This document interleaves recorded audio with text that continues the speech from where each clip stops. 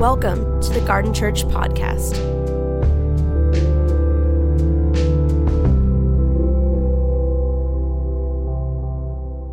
It's a great privilege again to be back with you and to share in this conversation. As Darren mentioned, it is the first Sunday in Advent. Advent is the start of the church year.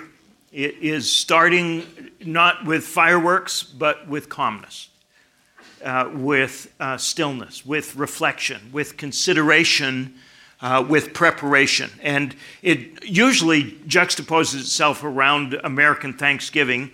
So I like to take advantage of this season, as I'm sure many of you do, to think through who and what I'm giving thanks for. And of course, the usual suspects, my family, my wife, all of the good things, the churches that I get to serve, the people that I get to walk with. But in my devotional rhythm this morning, the Lord brought a group of people to mind that I am particularly thankful for, and that is those who showed up here 3 hours ago to put all this together for y'all. Some of them are wearing the orange or rust or whatever color t-shirts are. Some of them were here with all of the things that you see, setting up programs and children's ministries and all of the things. These are, in our modern language, what in the Old Testament would be called, oh, thanks. Hey, there's a little button on that thing that sends me messages. Thank you, Seth. There. Is that better? Okay, cool. Did anybody hear any of that stuff? Okay, we're good. But I am just so grateful for the Levites among us, the people who do the work of the ministry, whose worship is rarely anything but foundational to yours. And not just the players and the speakers, the folks that you see, but the people who are behind the scenes and who will be here an hour after you have gone, cleaning up after us all. Their sacrifice, Jesus just brought to my mind this morning, is every bit as important and in many ways more than anything I ever do.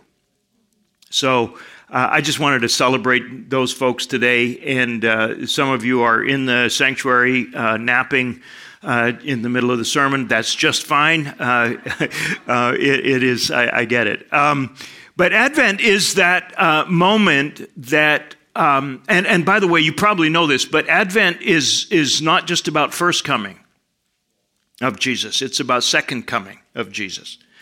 So it is juxtaposed in between the comings of Jesus, looking back with celebration, maybe even with some nostalgia. It would be lovely to have a Jesus we could hold, right? But at the same time, it's an awareness that he is coming again, and that he, when he was here, gave us pretty explicit instructions on how we're supposed to live in preparation for his coming again. And so I like to kind of bounce back and forth a little bit. And the passage that Amanda read to lead us into worship, and the passage that I'd like to read, both come from the prophet Isaiah, who is kind of one of those guys who saw more than he saw, and invites us into the exploration of what that means. So we'll be looking at Isaiah 42. And the passage again that Amanda read, the one that I'll read here, comes to a nation of people who are in the deepest darkness that they could have imagined. They have been in exile. They have gotten there because they didn't take God seriously. And because they didn't take God seriously, they didn't take themselves as God's people seriously. Brothers and sisters, it does not matter what God believes about you if you don't believe the same thing, because you will not stand in it and you will not act in what God believes about you. Israel had forgotten who they were. They thought they were God's chosen people, but then they interpreted what that meant rather than paying attention to him as he defined for them what that meant. And it meant all kinds of things occurred, and one of the outcomes was they ended up in prison, in exile in Babylon for a period of 70 years. And in the middle of this darkness, in the middle of this bleakness, in the middle of this despair, the question is, has God forgotten us? Are we all done? Is there any hope? And the reason I love this passage of Scripture, particularly at this time of year, is that they were wondering whether life would ever be normal again. And here we are now dealing with yet another variant, yet another series of restrictions as people who are just trying the very best they can, but don't have adequate information, having to make hard decisions for the sake of others, being met with belligerence and animosity. They're just doing the best they can. This isn't a grand conspiracy to deny people of our rights. This is an invitation for the people of God to be the people of God and serve our community. And here the people are stuck in Babylon, wondering if normal will ever be realized again, and wondering if God has forgotten about them. And some of them are resistant and frustrated and angry. Anybody recognize any of those folks? And they have discovered that our anger does not accomplish God's righteousness. Our insistence on our rights does not accomplish God's outcomes. That's a hard one for us. We have to look at the lens of our cultural time through the lens of the coming of Jesus, not the other way around. The fact that you are a disciple of Jesus relativizes all and every other identity you have. This is what we were talking about the last couple of weeks. Otherwise, there's no hope. There's no hope because he's the center, and if the center fails, all of the things on the edges start falling off, and that will end us up in a Babylon of one kind or another. Does that make sense? So what is he saying to us in this Babylon? What is he saying to us in this time of darkness? And of course, Isaiah is very familiar with the Old Testament, and what Isaiah is suggesting to us is that God loves the darkness. God loves the chaos because it is the seedbed of hope. It's the seedbed of a future that nobody can possibly imagine. As you sit in the darkness, maybe of despair, and I don't know that there's a single person in this community that has been untouched with loss in the last year and a half. Sometimes loved ones, sometimes jobs, sometimes financial security, any one of a number of things. And we sit and we wonder, is there any way home from here? Is there any there to which we want to press? And Isaiah comes into this, crashing into this bleakness, and says to us in verse 1 of chapter 42, "Here is my servant,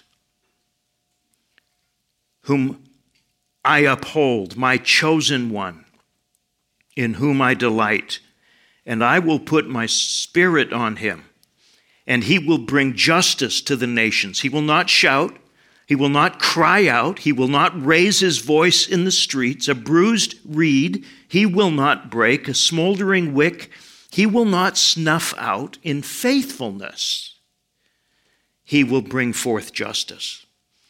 He will not falter or be discouraged till he establishes justice on earth. It is in his teaching that the islands will put their hope." This is what the Lord God says. The creator of the heavens, who stretches them out, who spreads out the earth with all that springs from it, who gives breath to all its people and life to those who walk in it. I, the Lord, have called you in righteousness. I will take hold of your hand to be a covenant for the people, a light for the Gentiles, to open eyes that are blind, to free captives from prison, to release from the dungeon those who sit in darkness. I am the Lord. That is my name. I will not yield my glory to another, my praise to idols. See, the former things have taken place, and new things I declare, before they spring into being and announce them to you. Sing then to the Lord a new song, his praise from the ends of the earth. You who go down to the sea and all that is in it, you islands and all who live in them, let the wilderness and its towns raise their voices. Let the settlements where Kedar lives rejoice. Let all the people of Selah sing for joy. Let them shout from the mountaintops. Let them give glory to the Lord and proclaim his praise in the islands, because the Lord will march out like a champion. Like a warrior, he will stir up his zeal, and with a shout, he will raise the battle cry and will triumph over his enemies. It's a powerful passage to people who can barely see their hand in front of their face in the darkness of their fear. It sounds too good to be true, which is exactly what you would expect when you hear the voice of God. It will always be too good to be true. That's how you know it's his voice.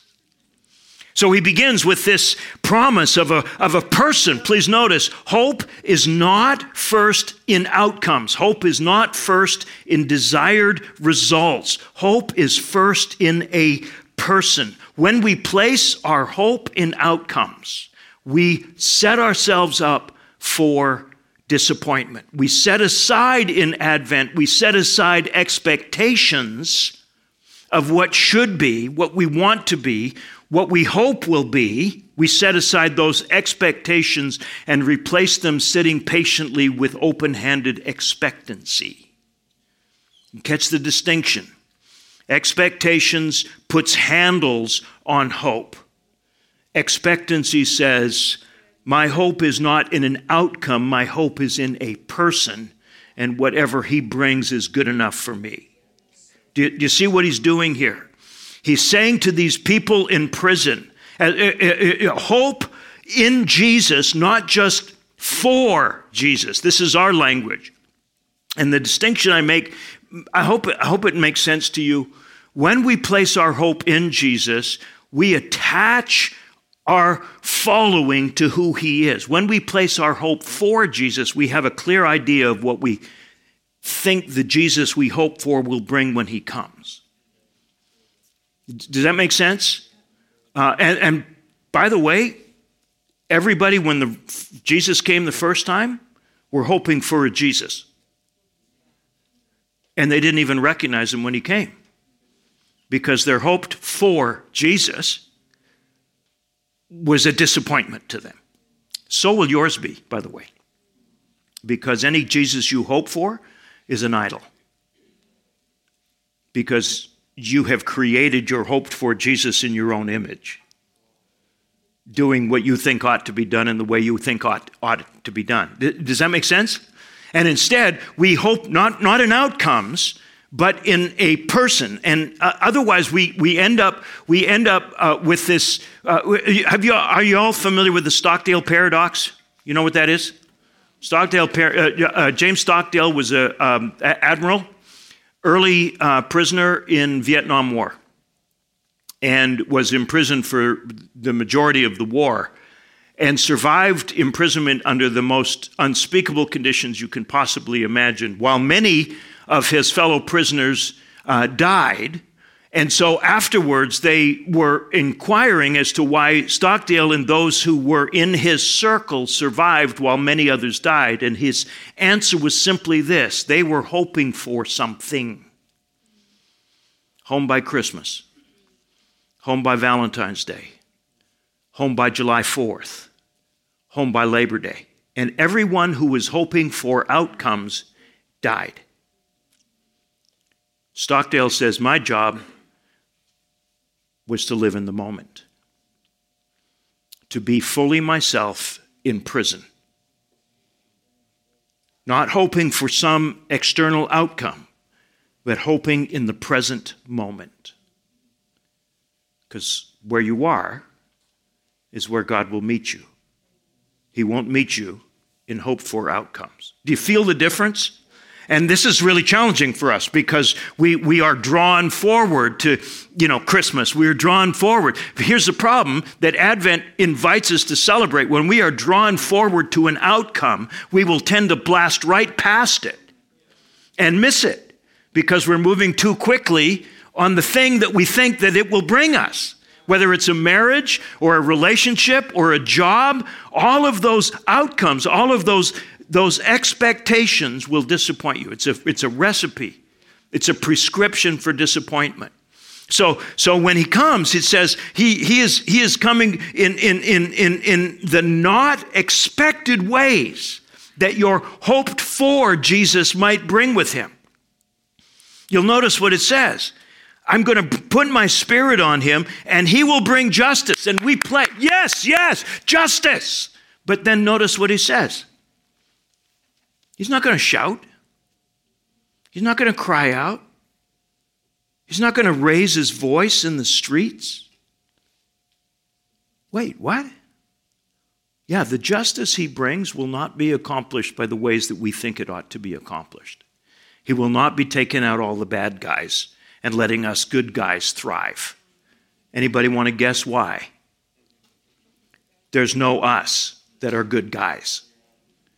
If it's retributive justice we're longing for, we will be on the point end of that retributive justice. The justice he brings is restorative, not retributive. 75% of the time the word justice is used in the Old Testament. It's about restoration, not about retribution. It's not about punishment. It's not about shaming. It's not about condemnation. It's about giving to those who have not what they ought to have. So this is why he says when he comes, he will not falter. He will not be discouraged. Even when the people are, he won't be, because his way is gentle. It is this force of nature that reorients things on its way through the system. This hint of wonder. Please notice what he says in verse 3. In faithfulness, he will bring forth justice. He won't falter. He won't be discouraged. He will be humble, gentle, attentive to the broken, attentive to those in despair. And it is in faithfulness that he will bring forth justice. Please notice how this parallels what I just suggested about the Stockdale situation. Faithfulness, everyday faithfulness, is the soil of hope. Everyday faithfulness is the soil in which hope grows. You got to show up in your own life and not expect your life to do things for you that you're supposed to do for it. I want a job that fulfills me. I want a marriage that brings me life. I want to fill in the blanks. No, that's parasitic. You're a parasite on your job. You're a parasite on your marriage. You're a parasite on your relationships if you're looking for them to do what you're supposed to do for them. Does that make sense? And I mean, it's lovely if you can find a job that is fulfilling for you. It's lovely. But don't count on it, because you're the eternal thing, not your job. You're going to live forever, and you want it to bring life to you? Really? Come on. And so it's in faithfulness, it's in showing up in the everyday stuff, doing what's at hand to do as well and as best as you can, and looking for, Jesus says it this way, be seeking the kingdom in all and every one of these things. Because if in this everyday faithfulness, we start to see the green shoots of hope spring up in the bleak landscape, this is why we need to keep our eyes wide open. And why, by the way, hope requires patience. Faithfulness is easy if it's over in 10 minutes. Faithfulness is tough when it lasts 70 years. Right? And some of us have been, when, Lord Jesus, when? No. Don't, no. Day at a time. Day at a time. It's not home by Christmas. Do you see? It's present in the moment, paying attention, because the only place God's ever going to meet you is right where you are. And if you're not there, you'll miss the appointment. So it is this invitation not to falter, not to be discouraged, to keep showing up, to keep doing what you know to do. And then notice what he says here. In his teaching, the islands will put their hope. This is in Old Testament imagery, an indicator of the world. This message is not just for Israel in prison in Palestine. In Babylon. It's for the nations of the world. Oh, wait. Here we are in prison with an unimaginable future stretching out before us in the bleak darkness.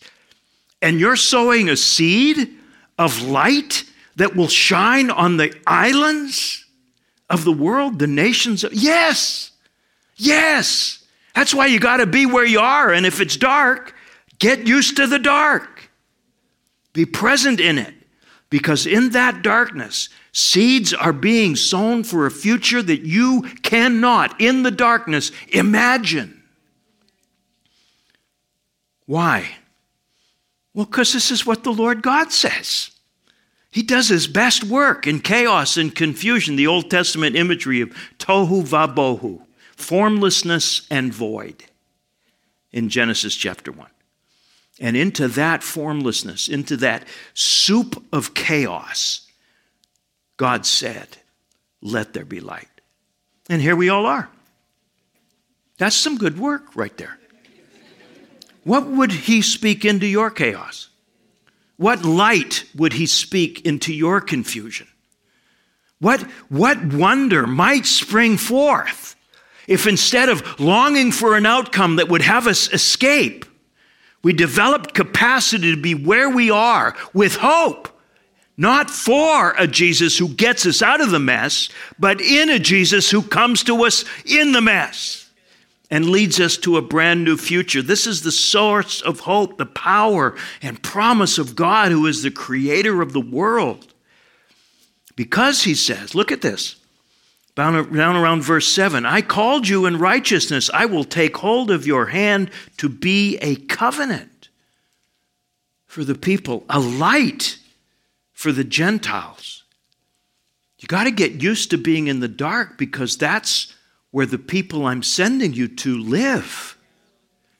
You're my covenant. You're my promise that I haven't forgotten about them. You are an ambassador of hope. And if you haven't been well versed in hope, how can you speak it out loud with people who are still in the grip of fear and terror? Do you see what he's doing here? He's saying, guys, this isn't about you. It's never been about you. And as soon as you make it about you, you become irrelevant and useless to me. If the world looking in on you says, what is wrong with those people? You're not helpful. But if they look on you and notice that you're not running around like your hair's on fire like everybody else is, you're not anxious with the mandates, you're not anxious with the rule, conspiracy, yes, who cares? I'm going to be present where I am and vibrate with the life of the Father in me. Because the world to whom I am sent is well versed in crazy. They don't need me adding fuel to the fire. They're crazy. What they need me to be is an ambassador of hope, filled with the same spirit that the messenger is filled with. Just, you see what he's doing here? He's saying to us, I am the Lord. That's my name. I will not yield my glory to another. Because hope is not in specific outcomes. It can't be limited by their imagination. The point that I want to suggest to you here, notice what he says. The former things have taken place, done. New things I declare to you. Before they spring into being, I announce them to you. So sing to the Lord a new song. Why? Because the old songs won't carry the promise God has for his people. They are songs of nostalgia. Do it again. And God is saying, really? I got stuff none of y'all have even dared to pray for yet. And you want me to do it again? C.S. Lewis said the prayer that God hates to answer more than any other is encore.